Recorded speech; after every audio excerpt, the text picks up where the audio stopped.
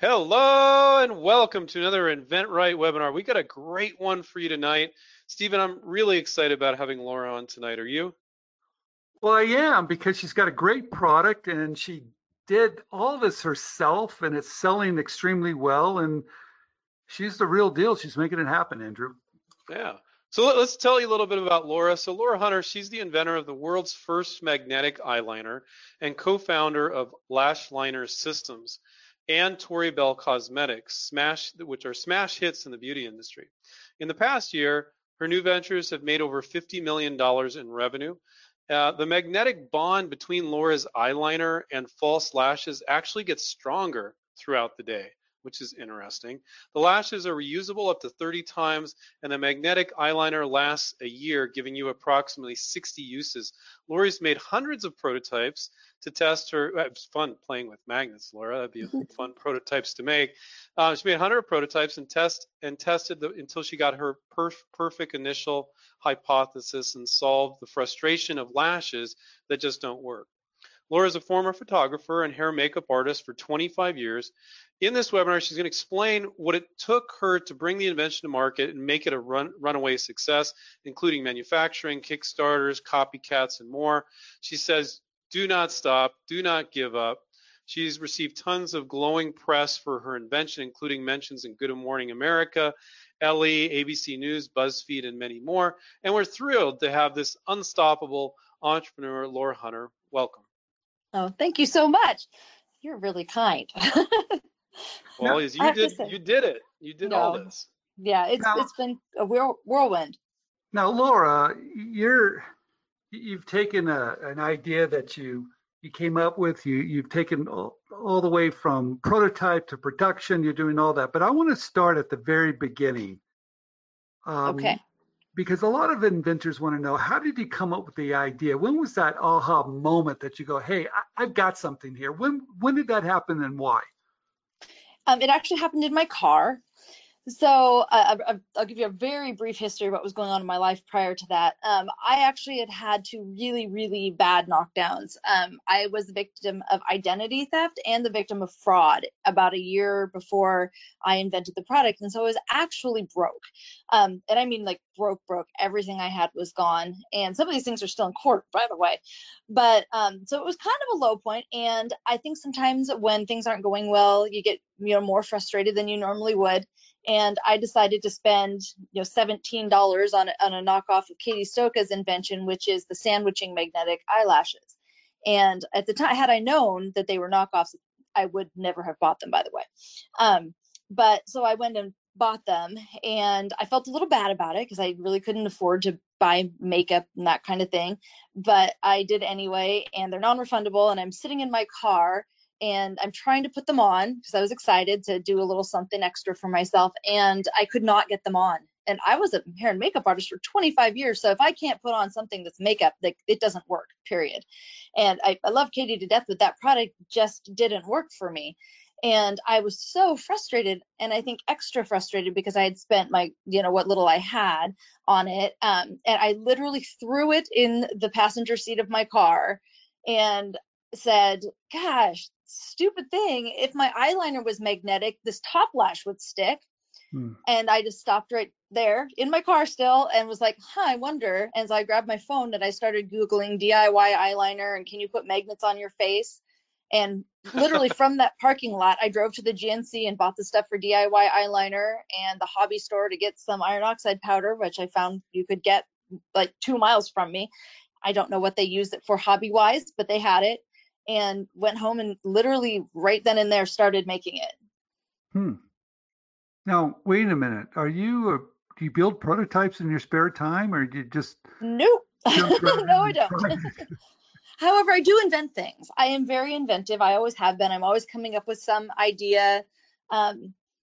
Different sewing. I'm very good at sewing, so different designs for clothing or different, not even designs, but different ways to make clothing better, things like that, different jewelry products, just things that make sense with what I did for a living. I've always been very inventive.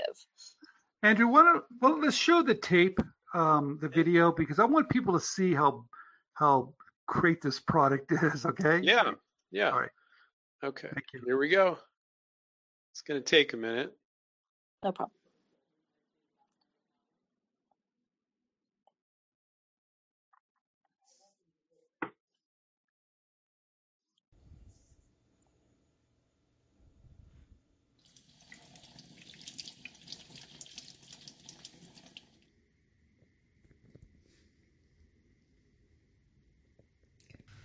Here's how you apply your lash liner eyelashes. It's really easy. You just take the lash, you hold it up to the eyeliner that you've already applied. Voila. Let's do the other one. There you go. It's that easy.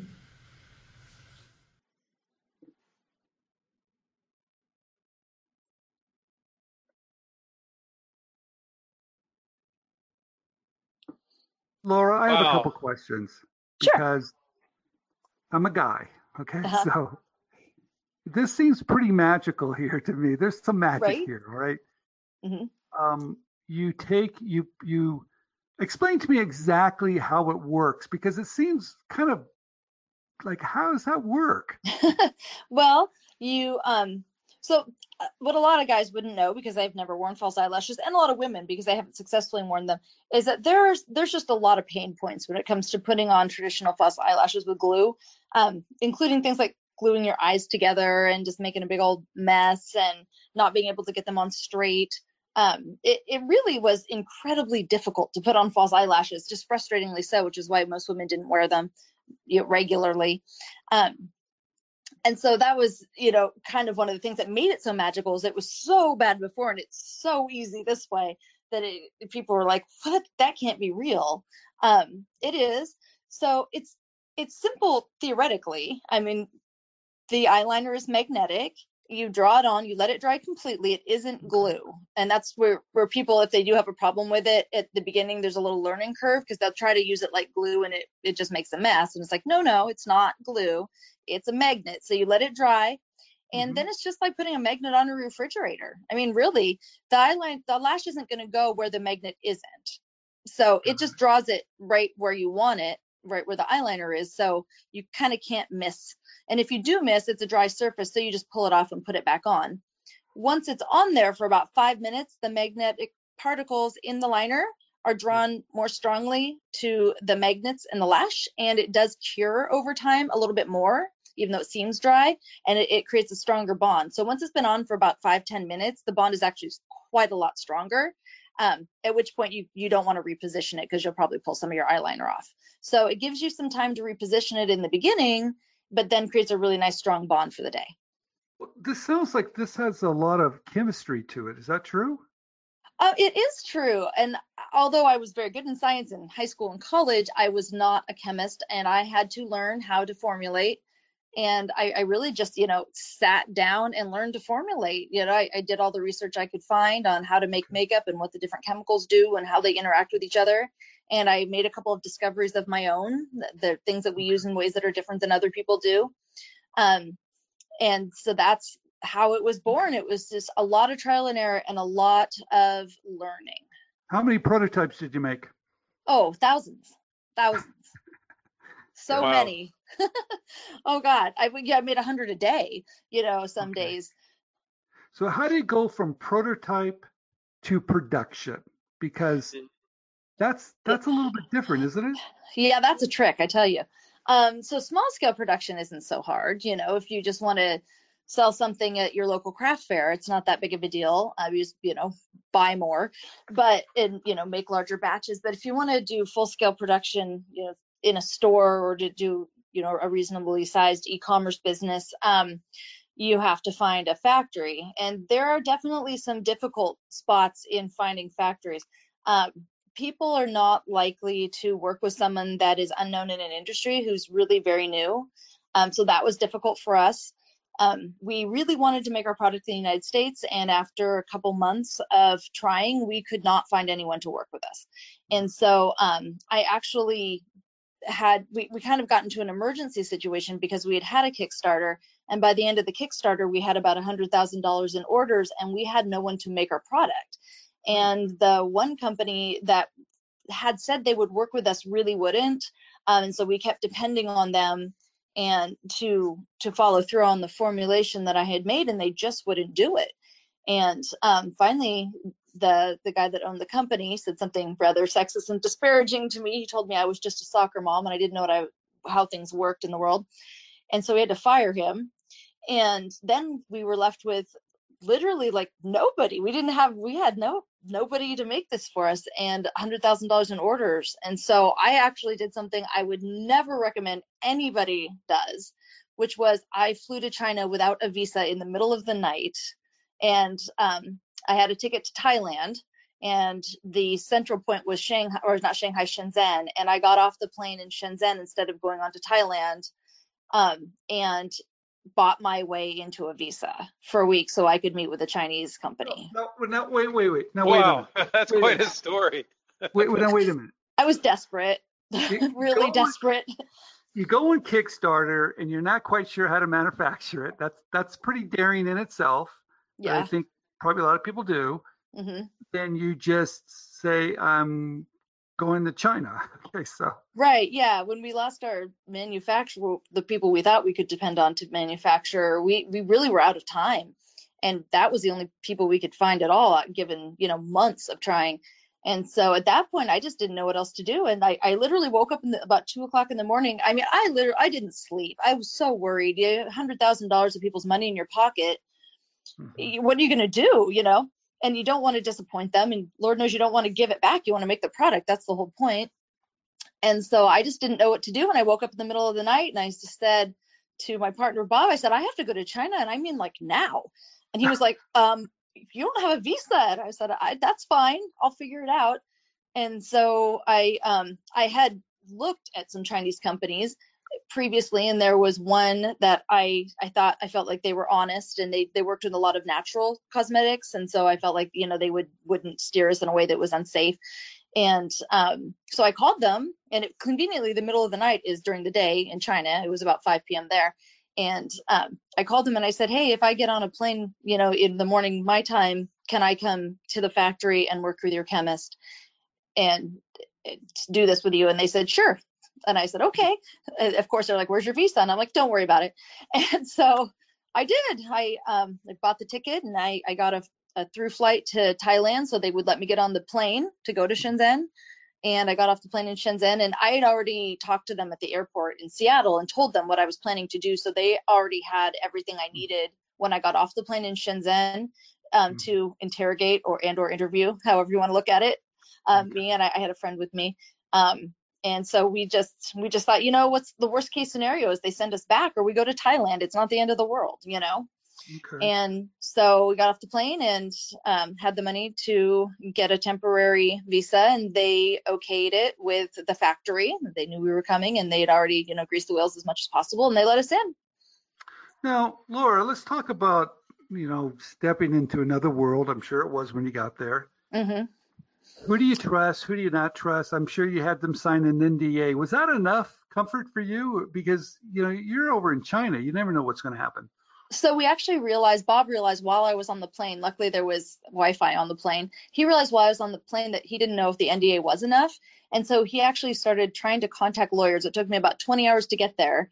And he found a law firm that did Chinese NDAs, and they aren't called NDAs, they're called NNNs, and they are manufacturing agreements, and they are the only thing that will hold up in a Chinese court, and they really will. And so he desperately tried to get me an NNN while I was in the air for 20 hours. And everybody said there's just no way. And he ended up talking for like an hour and a half to the senior partner for free of some law firm who just thought it was the most interesting thing he ever heard. And they did it for us. So By the time I arrived, we had an NNN, and I had to stall in the morning and get to the factory later because the fax wasn't there in time. And because I couldn't talk to them until they had the fax. And so we were stalling, and finally they were like, okay, you can go. And so we got in the car and went over to the factory, and they immediately provided me the fax. So we all signed it off, gave us each other copies, and we all had copies, and then we started work. But yeah, it was like right down to the minute trying to get that done in time because we didn't know what we were doing. Okay. Once I got there, though, once you get there, when you're the guest of a manufacturing company, they don't want you to go see someone else. They take very good care of you. They pick you up, they drop you off, they take you anywhere you want to go. They make sure you're in your hotel. They make sure you get all your meals. They take you to every meal. They take incredibly good care of you. I would definitely not tell anybody to worry about spending time on a manufacturing trip in China, because they know that they don't want you to go see other people. So they really are very, very kind. We had a driver and a translator the whole time. Okay. And I think from what I've heard, that's normal. Yeah, I've heard that too, and I've worked over there, and they do treat you extremely well. But here's the kicker, everybody. How fast did you start to ship products once you met your manufacturer? 6 weeks. We shipped products 6 weeks later. After months of trying to, deal with this other company, it only took 6 weeks. And it actually only took 10 minutes for the chemist in China to formulate the product using my formulation. The other chemist in the States, for whatever reason, and I think it was ego, honestly, he wouldn't use my formulation. There was nothing wrong with it. It wasn't illegal in any way. He whipped it right up and mixed it with proper equipment and brought it out and said, "Is this right?" And the first batch had a little too much water in it. And I said, "Nope, too much water." And he said, "Oh, I see what happened there." Did it again. And literally 10 minutes later, it was done and we went to lunch. It was ridiculous. Now, I want to step back for just a minute. Wow, this has happened pretty fast for you, hasn't it? Yes, very fast. Okay, so how does someone get up to speed to be in full business? I mean, you're doing some big numbers at the moment. Is that correct? Yes. Yeah. We're at about 50 million for the year. So how do you go from 0 to 50 million? I mean, that's pretty impressive. Boy, I tell you, well, you invent something. Start with that. It's hard to sell a Me Too product. It's a lot easier to sell an invention. So that's a good start. Okay. Do you bring in expert help? Yes. Do you bring consultants in? What do you do, Laura? Yes, consultants are huge. You definitely bring in expert helps and consultants. I can tell you that componentry and in the manufacturing world, components are packaging. Basically, it's the bottle something comes in, it's the box that the bottle comes in. All of those things are components. I like to say components are the devil. It takes so much longer to get all the components than it does to get your product made every time. So I highly recommend that, like, the very first thing anybody does is figure out who's making their boxes and their bottles and their packaging and get it started, even if you don't have your product ready, because that's what's really going to be your long tail item. But yeah, you really surround yourself with people who know what they're doing. Scaling is really hard. Scaling, because when you start out, you're most likely going to use a smaller company because they'll be able to do the smaller amounts that you want to make.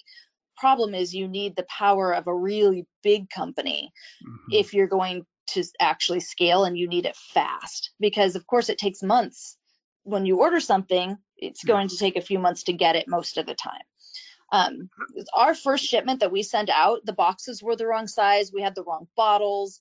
The formulation was a smidge off because we couldn't have one of the ingredients exactly the one that we wanted. And we just said, that's it. We'll iterate. It's fine. Just send it. How do you, I've got a lot of questions here. Have you changed the manufacturer since you're scaling up, or are you still with the same one? We have multiple manufacturers now. So the original manufacturer that made our classic eyeliner is still the only manufacturer that makes it and the only people that have the formulation. But we do have, and now we have a made in the USA version, which is slightly different. It's less waterproof, which is actually a benefit to people because it's easier to remove. So we have two versions, made in the USA and classic, that are different formulations. And we now have a lot of other brands also. We're going to talk about those. But before we get there, let's talk about the QC problem, quality control. How do you make sure that product gets to you and it looks good? How many problems do you have with that? So many. And lashes are particularly difficult because they're tiny little hairs, right? It's the easiest thing to mess up. We're just very picky about it. We test everything. When we first started, we didn't realize we needed to put batch numbers on everything. We also didn't realize that we needed to be very specific with our chemist and say, you can't change something without telling us, even if you think it's better, things like that. So we would have strange things that would happen. we feel like we've worked with some companies that were kind of shady for lashes, where we're like, okay, great, we'll order 1,000 of these, and the first 1,000's great, and then we order another 1,000 and they're just crap, and so we found, you really have to pay attention when you start working with a company and there's like little change after little change and the quality's going down. That that's kind of their MO. You want to, and just, you don't want to stay with them. Get someone else as soon as you can. Do you have someone over there that's on the floor that's doing the QC for you all the time? Yeah. We have one person, his name is Jared, who does that all day, every day. And then we have a number of other people who double check his work. And then we also have people in our returns department and our support department who, if they start seeing a number of similar items, they'll come to us and tell us we think we have a larger problem that didn't get caught on the way out the door. And it happens all the time. Little things go wrong all the time. And it's just really something you have to know is going to happen always. Okay. It's just part of the job. How do you handle, okay, let's talk about this. Scaling up is hard. It takes a lot of work. There's QC problems. I mean, there's a lot of details here, but how do you scale up? Is it your marketing that you increase your sales? Because last time I spoke to you, you're at 25 million. Right. We've done a lot more now. So how do you do that? Is it with all the different products mix, or is it your PR, your advertisement? How do you do that? It's the marketing. So we found 2 exemplary markets, or sales channels. So one is e-commerce advertising. So Facebook, Google, Instagram, that kind of thing, YouTube. That really, for most companies, that's your best bet. Brick and mortar's dying. E-commerce is where it's at. And basically it's all about, I highly recommend hiring a marketing company. Because it is a full-time, it's a 24-hour-a-day job to properly market an e-commerce product. It's constant A/B testing, but all you have to do is find an ad that makes a little tiny bit more than that ad costs you, and you're done. You just keep repeating it and repeating it and repeating it and repeating it, and you will learn to get better and better and better. So if you can find just the tiniest return on investment, at that point, you're really just printing money. So that's the trick. Can you give us an idea of what you were spending when you were smaller and what you're spending now, a ballpark, so people really understand? Because you've grown, you're big now. So right. So we have the 2 different companies. So Lashliner is strictly e-commerce. Lashliner only accounts for about 10% of our revenue, but that's still $5 million a year. So that's a great company. We spend $900 a day on Facebook ads and about $100 a day on other ads combined. So about $1,000 a day. About $1,000 a day we spend in advertising, but we have a return on that investment that is good. And so, we know we're getting it back the next day and the next day and the next day. When we first started, I think we started at about $50 a day, and then started moving up. And as soon as we saw a return on the investment, we went from like 50 to 200, and then like 200 to 500. I mean, we made big jumps because we were printing money. It's if you know you're going to get back more than you put in, you're not really gambling. So put a lot in. Got it. Wow.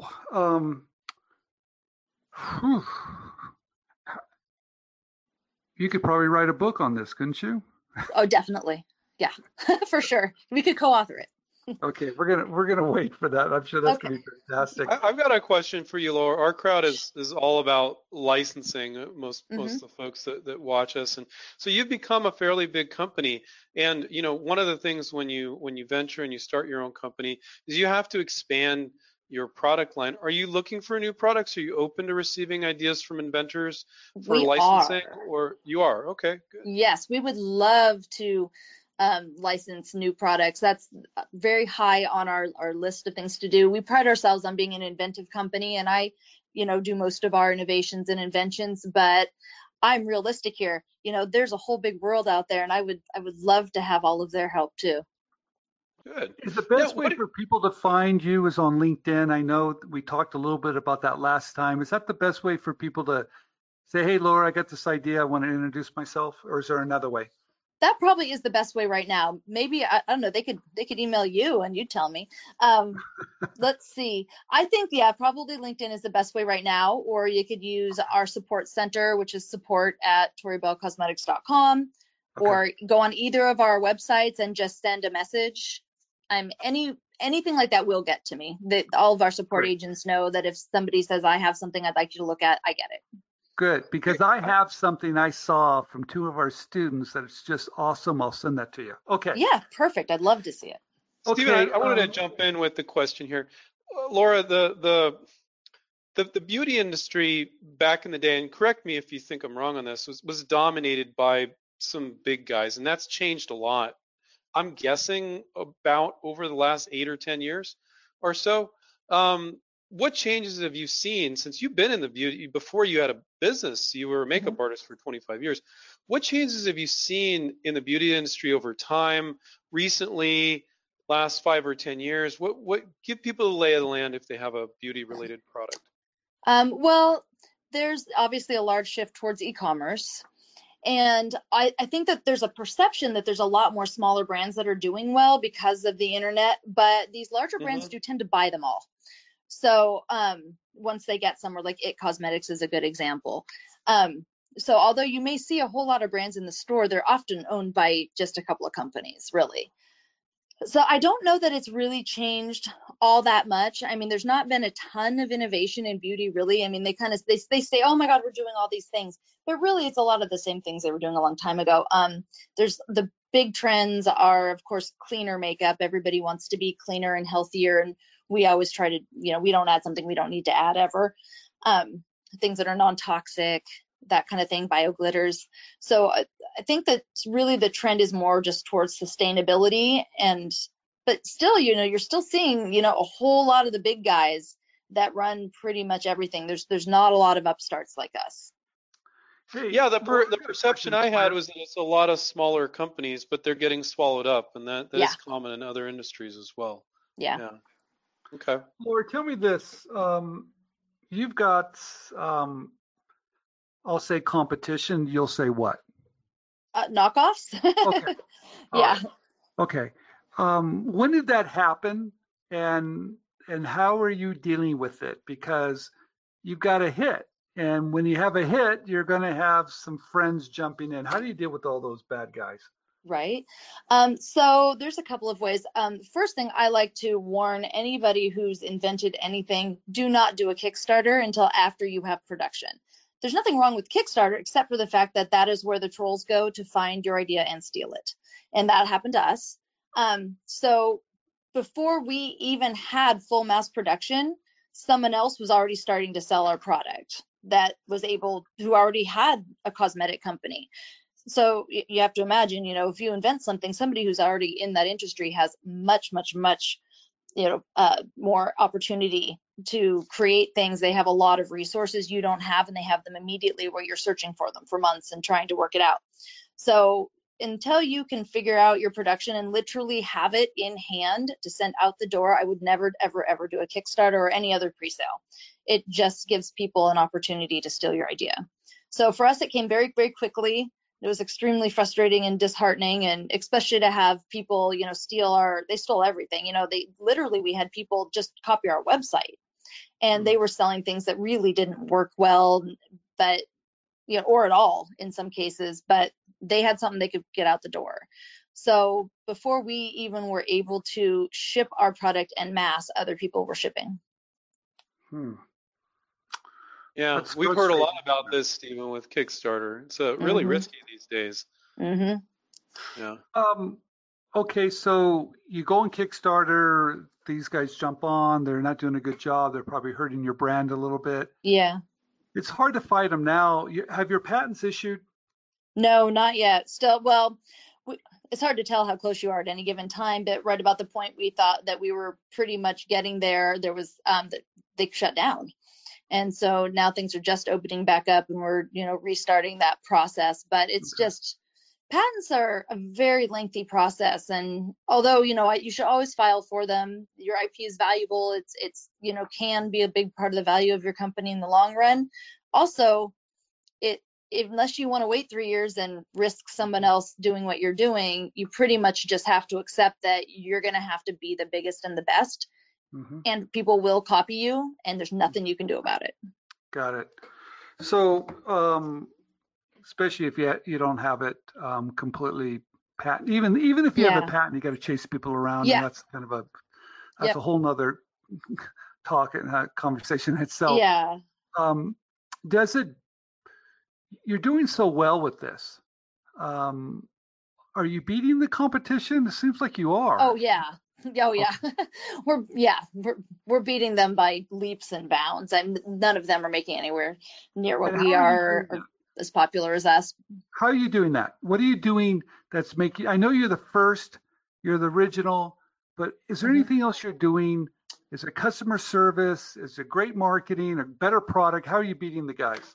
It's all of the above, and we've changed we added a second sales channel, which is a modified affiliate / direct sales system that resonated really strongly with that community who wants to do affiliate sales, be influencers, do direct sales. And so we've created a hybrid that really, really resonated with people. So we have about 40,000 salespeople now, and they are just amazing. They're just out there every day selling the heck out of lashes and liner and our other cosmetics, and they really do a great job of marketing. And our goal is to just make sure they have everything they need all the time to do the best at their businesses. So that's how we've really overcome, is not, in most cases, not to go so much head to head with them as to kind of surround them with an entirely different sales channel. Got it.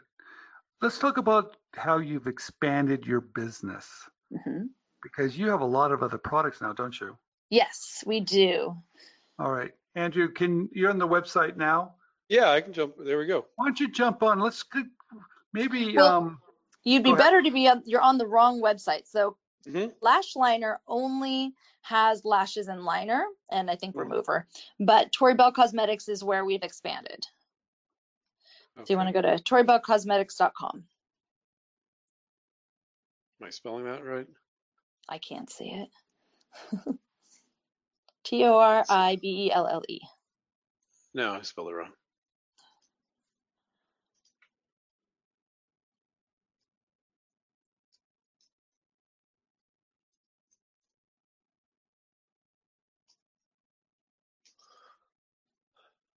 There we go. Here we go. Okay. There we go. That looks like us. So Tori Bell is our direct sales site. That's an affiliate / direct sales model. And I realized as soon as we really had some traction that there's it's very hard to get into any industry, to really be in an industry. And we had such a small period of time, or could possibly have such a small period of time before somebody else invented something else, where we had people's attention, that we figured, we'd better expand as fast as humanly possible. So we immediately started the process of getting other cosmetics, the goal being to have, everything that someone needs on their bathroom counter. So that's kind of our end goal, is to have a full cosmetic line. And we are about halfway there at this point. Nice.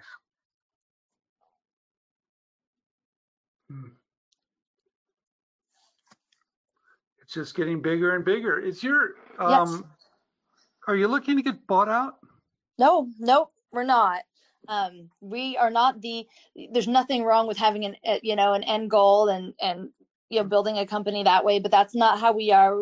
We're really we feel very strongly attached to our sales field. We feel like they believed in us, and we provide them what they need. And for us to sell out would not be right. It wouldn't be fair to them. It would hurt them. And so we really are committed to being here for the long run for our field. Now, but that's not to say we wouldn't take some investors or something, but we bootstrap the whole company and have no debt at all. So we have plenty of room if somebody, if the right people came in. We're, never say never. We're just not planning anything. So let's do this, Andrew. Let's open up for questions. Okay. We're always short on time. Laura, what a great job. I'm just so impressed that. Thank you.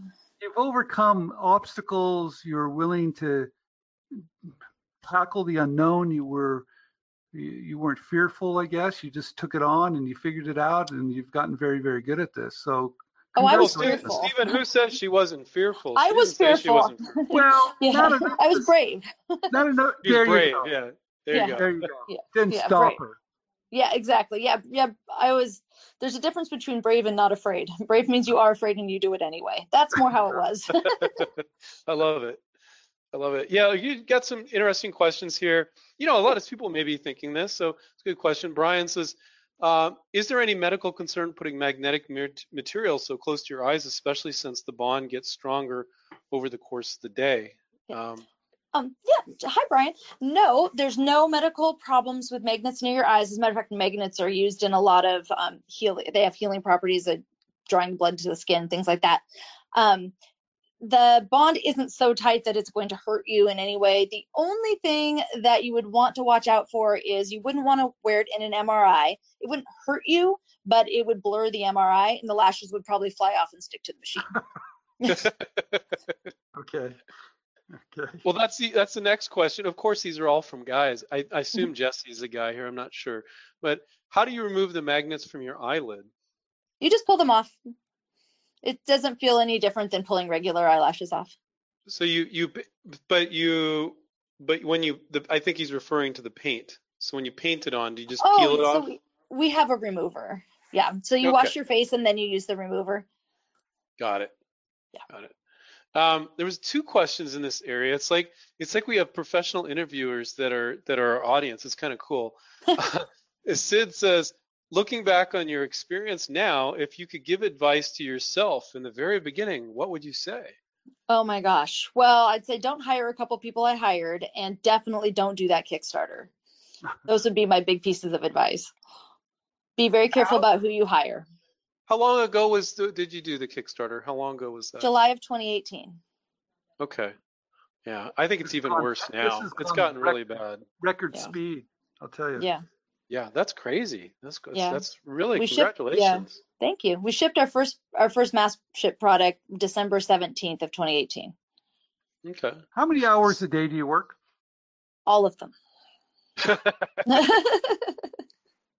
I'm always working. There's never a time when I'm not working, at least not in my head. But this is what this is my life. I don't think of it that way. Okay. Next not work question's if you from love it. Cindy. Go ahead, Stephen. Sorry. I'm just saying, she just said it, everybody. It's not work if you love it. So Yeah. good for you. Yeah. We had another speaker on the other day that said the exact same thing. Cindy says, would you take on products other than cosmetics? So you talked about, you're expanding your line, getting in how you were expanding that. Would that ever include non-cosmetics? Yes, definitely. It would most likely be, although not necessarily, we would still act as if somebody came to me with an amazing product, I would probably incubate it because I just love inventions and new fun things. But even kind of on the outskirts of cosmetics, there's things like, handbags or that kind of thing. There's plenty of accessories that, swag, that kind of stuff that goes really nicely with cosmetics. So those kinds of things we would most certainly consider. Okay. Jamie says, hi, Stephen and Andrew and Laura. Great webinar, full of information. Did you file U.S. patents and patents in China? ? Yes, we filed both U.S. and international patents. Oh, and another big piece of advice, when you trademark things, trademark it in China, because we have the awesome opportunity right now to pay off a guy that stole our trademark in China. So that's fun. Definitely make sure that when you file your trademarks, trademark them everywhere. I've heard that's a thing in Yep. China with the trademark. It's a very weird rules over there. Don't make a lot. Yeah, I've heard about that. Yeah, there are people who do that literally for a living. And it's interesting because the government sort of helps you because they tell you, hey, somebody filed a trademark in this other country that matches the one in your country. Do you want to do anything about it? And what they mean is, can you prove that it's yours? But really what they're helping this guy find you and blackmail you. It's lovely. So definitely when you file your trademarks, when you file your patents, do it everywhere. Wow. Let's see. Joe, as you were going through the process, were there any times you thought, this was bigger than you could handle, what kind of research did you do to figure out what to do next? That's a good question. Yeah, I knew immediately the second the thing stuck to my arm that it was bigger than I could handle. Right then. So the first thing I did is rope in my boyfriend as my business partner, who I wouldn't suggest that unless your boyfriend happens to actually be a product manager, but mine was. So that was perfect. So he actually knows how to manage a large product, a multi-million-dollar product. He managed product for IBM for many years. So that was handy, but if it wasn't him, it would have been somebody else. I know my limitations. I can't do accounting to save my life. There are definitely things that I can't do alone, but I'm good at delegating. So, yeah, absolutely. Anytime that I start feeling like something's over my head, the first thing I do is think to myself, who do I need to hire? Because clearly I need to hire somebody. And I think that's a big thing, is not feeling like you have to do everything, realizing that when you're running out of time, it's because you need more people and getting them. Mm-hmm. Chris says, since you were somewhat down and out, how did you get the funding to start up? Interestingly, so the Kickstarter, but we didn't actually need to do the Kickstarter. We had, that's actually Bob, my boyfriend, he'd actually just been laid off from IBM too, so it was a little sketchy, but he owned a house, and he had some savings. I really had nothing left, literally nothing, but he had some, and so I could have borrowed it from him, but I didn't want to. Basically, it wasn't that much money though. I mean, it really only took maybe $5,000 to start going. And as long as we had figured out who the manufacturer was, which really doesn't cost very much, we could have done like some pre-sales on Facebook or something like that. Once we were, within a few weeks of having product, and done net 30. So there's ways that you can maneuver that with just a couple $1,000s to start off with, because once you get a little traction on some ads, then you're okay. Then you've got some money coming in and you can start putting it somewhere. So if you can just come up with a few $1,000s, you can do it. Michelle has a good question. I'm not sure what the question is. Let's just read it out loud. We'll figure it out together. How do you prefer to review products? ? Are you open to drawings and virtual prototypes? Oh, okay. So she's talking about, so if she wants to submit something to you for licensing, do they need to be super well refined, or would a virtual prototype or something more simple do? They don't have to be super well refined. A real prototype is definitely better, but we're more than happy to look at a virtual one. But definitely, so I get a lot of emails, people saying things like, hey, will you look at an idea? And I'm like, yes, tell me about it. And they're like, I can't. And I'm like, you have to, so you got to give me something, right? So just so you know, I know it's hard, but we can't sign NDAs with everybody who has an idea, just like when you go on Shark Tank, or when you probably sign up with you guys too. You have to tell us what it is. We can't go through that process with everybody.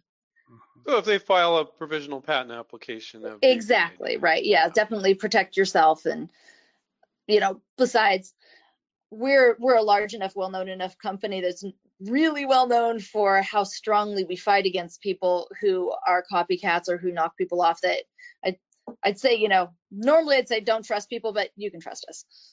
We're known for it. So these are just some nice comments. Linda Marie says, genius, thank you for the fantastic lashes. Oh, and then thank you. Joe says, by the way, you're my new hero inventor. So these are nice things. Those are so nice. I want to mention something here. Laura, you've reinvented yourself a few times, haven't you? Yes, I've had to, but that's okay. It's a learning experience. Can you talk a little bit about what you used to do, and sure, just so everybody gets a pretty good idea of where you've been and where you're going? Sure. So I didn't come from like a wealthy family or anything like that. I perfectly kind of normal suburban divorced household. My mom had some issues, and so I moved out when I was 14. And I cleaned houses, and I rented a room and that kind of thing. And I couch surfed for a couple of years until I was 16. I stayed in school, did all the things I was supposed to do. But I've been out on my own almost entirely since I was 14. And I've probably tried to open 30 businesses. I was actually trying to make a list recently of all the cockamamie things I tried to do.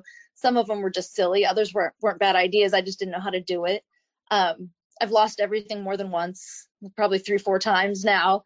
But you just have to get back up and keep trying and keep learning. But I get what it means to like literally run out of food, because I have. I get what it means to not have a car, get what it means to wake up every single morning terrified about how you're going to pay rent. Like I deeply, deeply understand. That was my life for many, many, many years, like 20 years.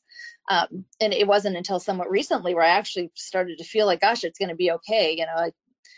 Where I wasn't worried about my retirement, that kind of thing, or literally having none whatsoever. Like, how is that going to work? So I definitely, I couldn't be a more firm believer in the fact that it doesn't matter who you are or where you come from, just keep trying. Mm-hmm. Very good.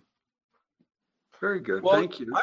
I'm gonna have to buy my wife some of these because I think I wanna, because everybody's just commenting. Megan said the lashes are awesome. Thank you for the great webinar. So I think your business is just gonna grow by leaps and bounds. That's the question I have for you. Women talk when they find amazing things like this. Mm-hmm. Are they talking online? Are they talking in person? Is it just going to snowball from, are they doing a lot of social media showing their lashes? How is the marketing working for you in that area? Yes, it is. Of course, because of COVID, it's primarily social media, but that's good because that's what we're trying to train people to do anyway, because it's scalable. It's all about a scalable process, and internet marketing is the most scalable thing we have around. So we teach people, we have a lot of training for our people. We teach them how to do lives. We teach them how to do testing, A/B testing. We teach them how to be on different like third-party sites like eBay. We teach them how to do parties online. We have just a ton of training so that people can learn how to market. And it's great because they're learning how to market a product that they're selling for their own profit, but also, of course, it helps our business. They're our salespeople. So it's working out really, really well. But yeah, we definitely strongly focus on social media selling. Mm-hmm. Okay. Cool. Hey guys, if you have a few minutes, if you could type in your thank yous for Laura, we probably don't have time to read them all, but maybe I'll send them to you tomorrow, Laura. So if you could type those into the questions box, I'm sure she'd appreciate that. She's taken up a bunch of her time to share her experience with you and her wisdom. So if you could write something more than just thank you, write, how you feel or what have you, that's always nice. Stephen, do you have any more questions for Laura before we wrap up? I think it's really interesting that Laura had mentioned how many times she's failed and got up and did it again. Yeah. That, sometimes people see someone's success and they don't know if it's luck or timing or whatever, but I think you have to get in the game and fail a few times and get back up and do it again and again. Yeah. I think it's part of the process, and you just have to accept that and take a little bit of risk. Mm-hmm. Take a lot of risk. It's okay. Just do it. Well, the other thing too, what I really like about her business strategy, and I asked her this before about the float game, because if you're doing a lot of retailers, that gets a little tricky. But if you're selling things online, which a lot of people are today, right? Mm-hmm. It allows you to operate a little bit differently. Do you find that as a big benefit to being online? Yes, actually, and something that your people can use, like real nuts and bolts kind of advice is that if you take PayPal or if you're on Shopify and they see that you're starting to do some sales, they are awesome. They will actually just email you and say, hey, we'll give you a low interest loan. No strings attached. You have this long to pay it back, and we're going to just take 15% of what you make until it's paid off. Done. And that was extremely helpful for us starting out. Even though we could have, scraped by and bought the product we needed, that gave us a buffer so we didn't have to be freaking out and worrying all the time. And it's great because you're creating your own credit accidentally just by accepting PayPal and being on Shopify. And believe me, I don't get anything for telling you guys this. I don't work for them, but they do a wonderful job of monitoring that and being very pro the businesses that use them, to the point where they literally will invest in you. And we weren't very far along when they invested in us. I mean, we were probably only a couple months along and they gave us money, and it was a pretty good chunk of money.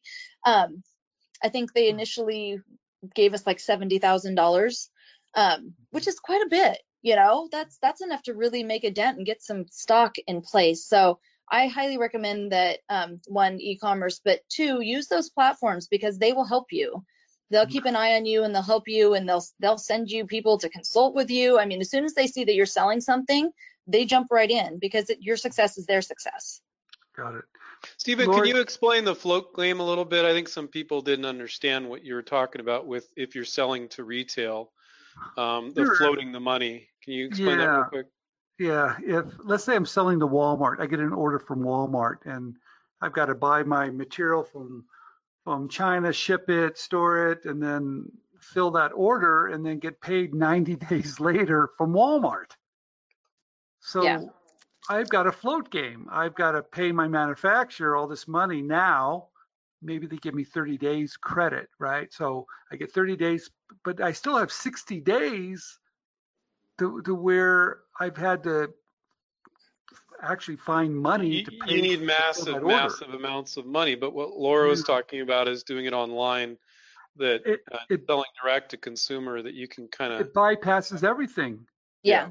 And it allows you to avoid that 60-day of, hey, where am I going to get the money? Well, not everything. I mean, sometimes you still need to float it a little bit for if A little. Manufacturer. Yeah. Yeah. You still have to get the stock, but it's not as bad. Nope. Not as Definitely bad, not as bad. Yeah. Did you ever consider going on Shark Tank at all during this whole thing? I did try out for Shark Tank. What As happened? a matter of fact, yeah, I did. So funny, actually, a woman emailed me just today, this morning, and said she was behind me in line at Shark Tank, and she was so excited to see we were doing well. So I thought that was super cool that she contacted me. So yeah, it was actually the coolest thing I ever did. I highly recommend anybody who's ever invented anybody go stand in that line and go through that process, because it really made me feel legitimate. Like before that, I felt really weird saying I invented something, and then to be around all those people who all say, "Oh, I'm an inventor. What did you invent?" It really made me feel like it was okay. I had kind of got over that. What do they call that? Imposter syndrome. I had definite imposter syndrome, and so that really helped me to get past that. Plus, it was just neat, to see everybody else's thought processes and to go through that process, and so much excitement. It really is what you make of it, and they really are looking for fun people. So, if that's something you want to do, make sure that when you go that you really are energetic and you have a good time being there. They asked me to be on the show, but I declined because it didn't make sense because we couldn't get product in time. And so it would have been yet another place for people to steal our idea before we could sell it. Oh, okay. All right. There's a ton of thank yous here. I won't read them all, but I'll send them over to you, Laura. Thank you. There is a good question in here. This is from Evelyn. If I'm not mistaken, there is a common sense that fashion is a very difficult market for inventors. What does Laura think about that?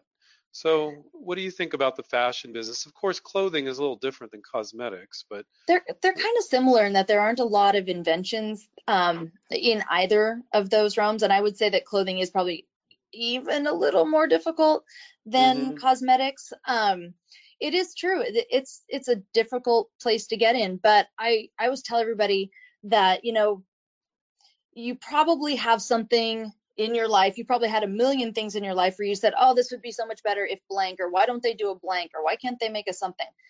Those are inventions. You just have to listen to yourself. I always tell people the difference between being an inventor and not being an inventor is just hearing yourself say that, why don't they make a blank? And if you hear yourself say that, you'll know there's a problem to solve and you can go start to solve it. So whether it's clothing or cosmetics or, how a toilet works, as soon as you realize that there's a gap and you need something, you can invent something in that space just the same as any other. So I wouldn't be worried about what particular thing that it is, what realm you invent in, so much as just to really hear yourself have a need and try to solve it. And if there's a need, there's a need. It doesn't matter what the industry is. You wouldn't be here today with all this success if you had that thought. Oh, fashion's kind of hard, so. Right, exactly.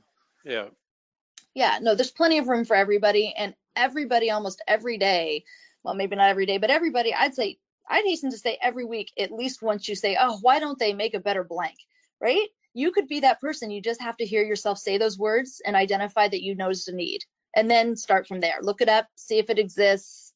If not, fix it. Nice. Stephen, I think we're going to wrap up here. You have anything you want to say in closing?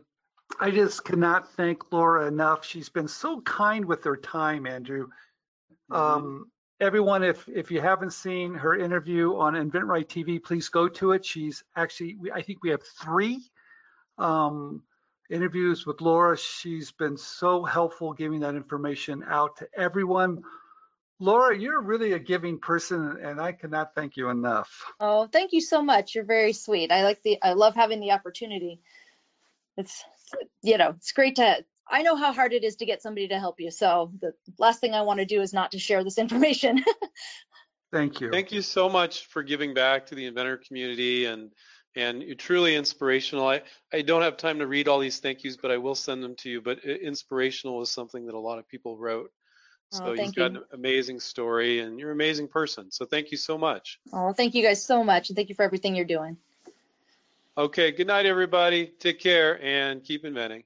Good night, everybody.